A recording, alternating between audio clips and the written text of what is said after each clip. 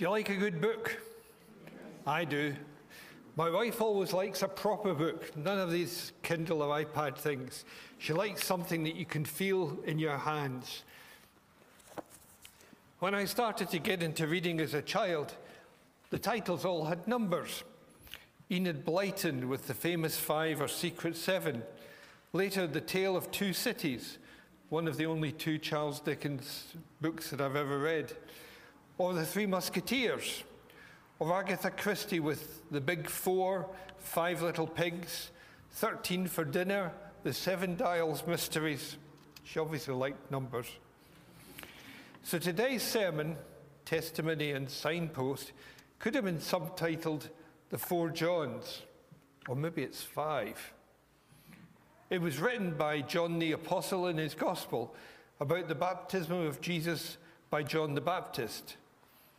Last week's service, which introduced the subject, was by John Collard. And in case you've seen my signature, J. Martin Russell, now you know what the J stands for. We'll get to the 5th John later. So I hope you don't get too confused by all these Johns. I was quite pleased that our reading today was from John 1, as I anticipate that this will be my only chance to say something about baptism.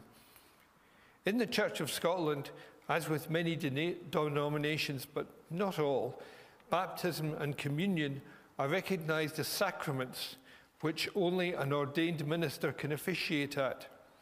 Not that I agree with the Church of Scotland's stance on this. But as you must be an ordained minister to conduct a baptism service, you would anticipate that the same minister would be preaching that day, and they would include something about baptism and what it means in their sermon, or at least the service. So I wouldn't expect to be taking one of those services and preaching on baptism. Now, John Collard said quite a bit about Jesus' baptism in the service last week, and I have no intention of repeating what he said. Or would you like to hear it again? It was very good. But the passage today from John's Gospel isn't a repetition of Matthew's account, although John recounts the event from his perspective. In fact, the baptism of Jesus isn't described as such in John's Gospel, but we get to hear John the Baptist's personal account of it. So what's the significance of baptism in the church today? Different denominations take different views on this. All churches, as far as I know, support adult baptism, but only some, including the Church of Scotland, accept infant baptism, where parents take vows on behalf of their children, while the Baptist and evangelical churches usually or often insist that only adult baptism by immersion counts. There's a public confession of faith, and vows or promises are made. It's looked on as an acceptance of the person into full membership of the fellowship. And in the Roman Catholic Church, as far as I know, without baptism, there is no certainty that the person or child can be thought of as acceptable to enter heaven, hence the rush to baptize infants who are dying. But I don't intend to go into the rights or wrongs of infant or adult baptism today. If you want a discussion about this, see me later. But I do want to say something of the significance of baptism. You see, in some churches, it would be easy to see baptism as an entry to the fellowship. You've arrived, and that's the end of it. And for some families and people, that's exactly what it is. Once they've been baptized, you hardly see them again, perhaps at Christmas or communion, but hardly otherwise. In other churches, it's more the beginning, thought of as setting out on the Christian journey, especially for children. For all denominations, it's seen as an acceptance into the fellowship. For Jesus, it was the beginning of his earthly ministry, his public ministry. But here's a philosophical question for you. At what stage or time in his life did Jesus recognize or know that he was the Son of God? Surely not when he was a baby in Mary's arms, or as an infant. Did he know by the time he was left behind in the temple in Jerusalem when he said, Didn't you know I had to be in my Father's house? Or was it sometime later, perhaps even just before he came to John the Baptist to be baptized? In any event, at some point he had to make up his mind to follow his Father's bidding and come to John for baptism. So baptism is more akin to taking another step along the road, which is how I think of baptism. Another step, an important one for sure, when you've made up your mind to commit your life to Jesus, but only another step along the journey. There's still a long way to go, which is why our focus groups are a great way to continue learning and getting closer to each other and to our Saviour. John's baptism with water indicated repentance and the washing away of sin, but it wasn't a permanent fix. There's still what we used to call backsliding, falling back into old ways. But the baptism Jesus brings is the baptism of the Holy Spirit, coming down like a dove, to offer a more permanent relationship with God through the Holy Spirit living within us, cleansing us daily to be fit for his kingdom. The vital role of John the Baptist was to reveal Jesus, not just to Israel, but to the world. Verse 32 to 34, then John gave this testimony. I saw the Spirit come down from heaven as a dove and remain on him. And I myself did not know him, but the one who sent me to baptize with water told me, the man on whom you see the Spirit come down and remain is the one who will baptize with the Holy Spirit. I have seen and I testify that this is God's chosen one. The baptism of Jesus was the confirmation of John the Baptist's calling in announcing the good news of the kingdom and the coming Messiah, or God's chosen one. And for Jesus, in being anointed by the Spirit and hearing God's affirmation, recounted in the other Gospels, that this is my Son whom I love. With him I am well pleased. So John the Baptist has two important roles here, in revelation and also by his testimony. Now, as many of you will know, I'm a doctor who's involved in a lot of scientific research. So I'm used to looking at learned medical and scientific papers, including statistics, and particularly gauging the relevance of the evidence presented. But John's testimony is more like legal evidence. You should speak to someone like Stephen Hay about this rather than me. But as I understand it, in legal terms, there are different sorts of evidence. And one of the major ones is an eyewitness account from a reliable witness to the events, particularly what they saw or heard. And this is what John is doing here. This is what I saw and heard. But to whom did John give this testimony? Presumably to some of his disciples or followers. The next section of our reading tells of John speaking to two of his disciples when Jesus passed by. One of them, we are told later, was Andrew. The other one, there's speculation about it. It might have been John the Gospel writer, or Philip, see verse 43, or someone else. And as John Collard said last week, John the Baptist's description of Jesus as the Lamb of God would have been surprising to them. Lambs were used in sacrifices. This wasn't what they thought they were looking for. So John gives his testimony. But Jesus then raises some questions, and his first words to them are surprising. What are you looking for? Not who. And their answer is also a bit odd. They call him rabbi or teacher, and then they ask, where? Where are you staying? Not who are you, or are you the Messiah? They obviously wanted to know more, so they want some quality time with Jesus, not just a quick chat. John the Baptist's other important role, therefore, was to point to Jesus and direct his disciples to them without trying to keep them to himself. You wonder how he felt about this. He had to be diminished in order that Jesus was put in the higher order of things. And as well as John pointed people to Jesus, we have the example of Andrew bringing Simon, his brother. Andrew has a reputation for bringing, in the Gospels, for bringing people to Jesus. The boy with the 5 loaves and the 2 fish at the feeding of the 5,000, John 6:8-9.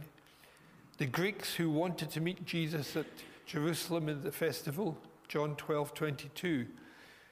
But surely his greatest contribution to the church was in bringing Simon, his brother, to Jesus, witnessing to his own family, not the easiest of things to do, note.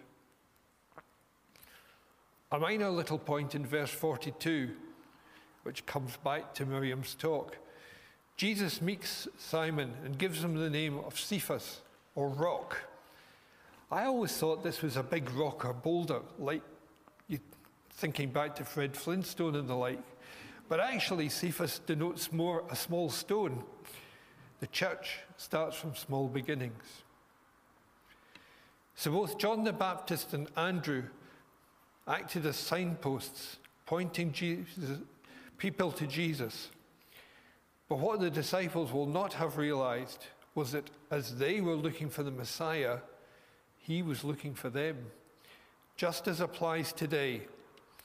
There was no checking of their credentials, no pressure to sign on, simply an open invitation to explore further. I remember when we first moved to Stockport, we went to the nearest Christian church, the local evangelical church.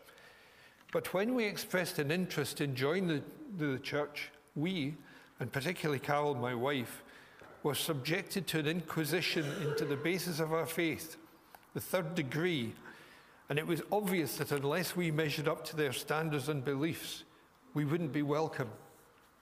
We didn't go back. Jesus wants to welcome everyone into God's family, no matter who we are. But what matters is how we respond to his call. What's the greatest service you could do for someone?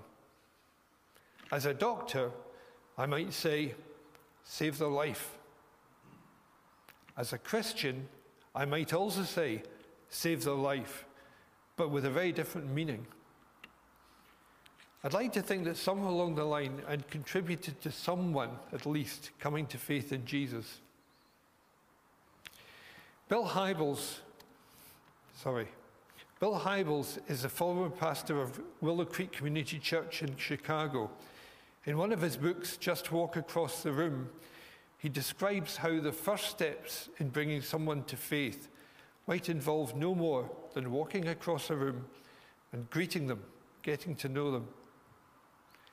I'd never thought of this before, but a few months ago, Ian Harrow, Ian, of course, is the Scots word for John, so that's the 5th John.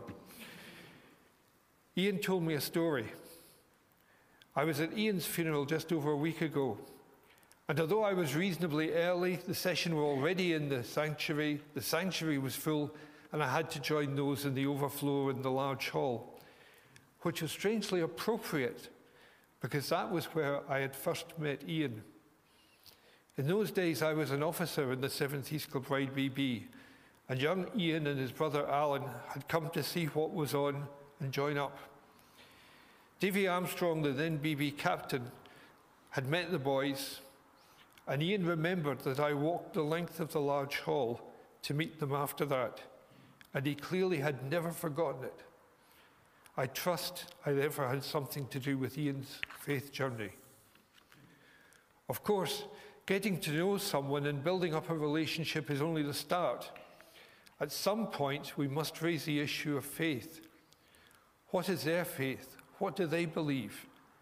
And share our knowledge and experience of Jesus, of God in our lives. And it's easy to fall into the trap of inviting someone to come along to the church.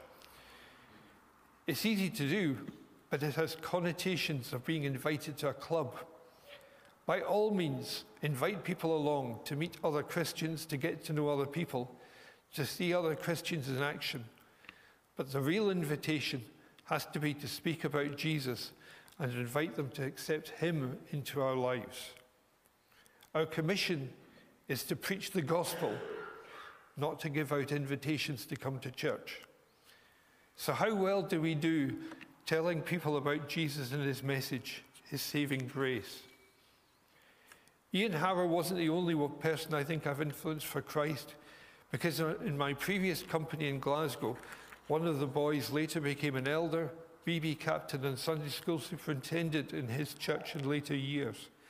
And again, I hope I had something to do with him coming to a faith of his own. All very well, but that makes 2 people in, say, 50 years. If this was the goal-scoring record for your football team, you wouldn't be at all impressed, not even if it was 2 goals a year. 2 goals a week might be better. If you were Celtic or Man United, you'd been quite glad of 2 goals this weekend. So how seriously do we take our commission to follow Jesus and spread his gospel? To be like John the Baptist and Andrew and give our testimony and point people to Jesus. Testimony doesn't have to be an account of a life-changing event, but just a statement of what he means in our lives, how he directs our paths, what he means to us on a daily basis. So here's a challenge for you. How about when we meet for tea or coffee after the service today, you spend some time telling your friends about what Jesus means to you? And if you're one of those who scoot off after the service, think about speaking for a while with other members over coffee. The challenge we should be setting is to speak to at least 2 people each week, getting to know them, telling them about Jesus at home, in our families, in work, shops, wherever. The Church of Scotland, as we all know, is in crisis.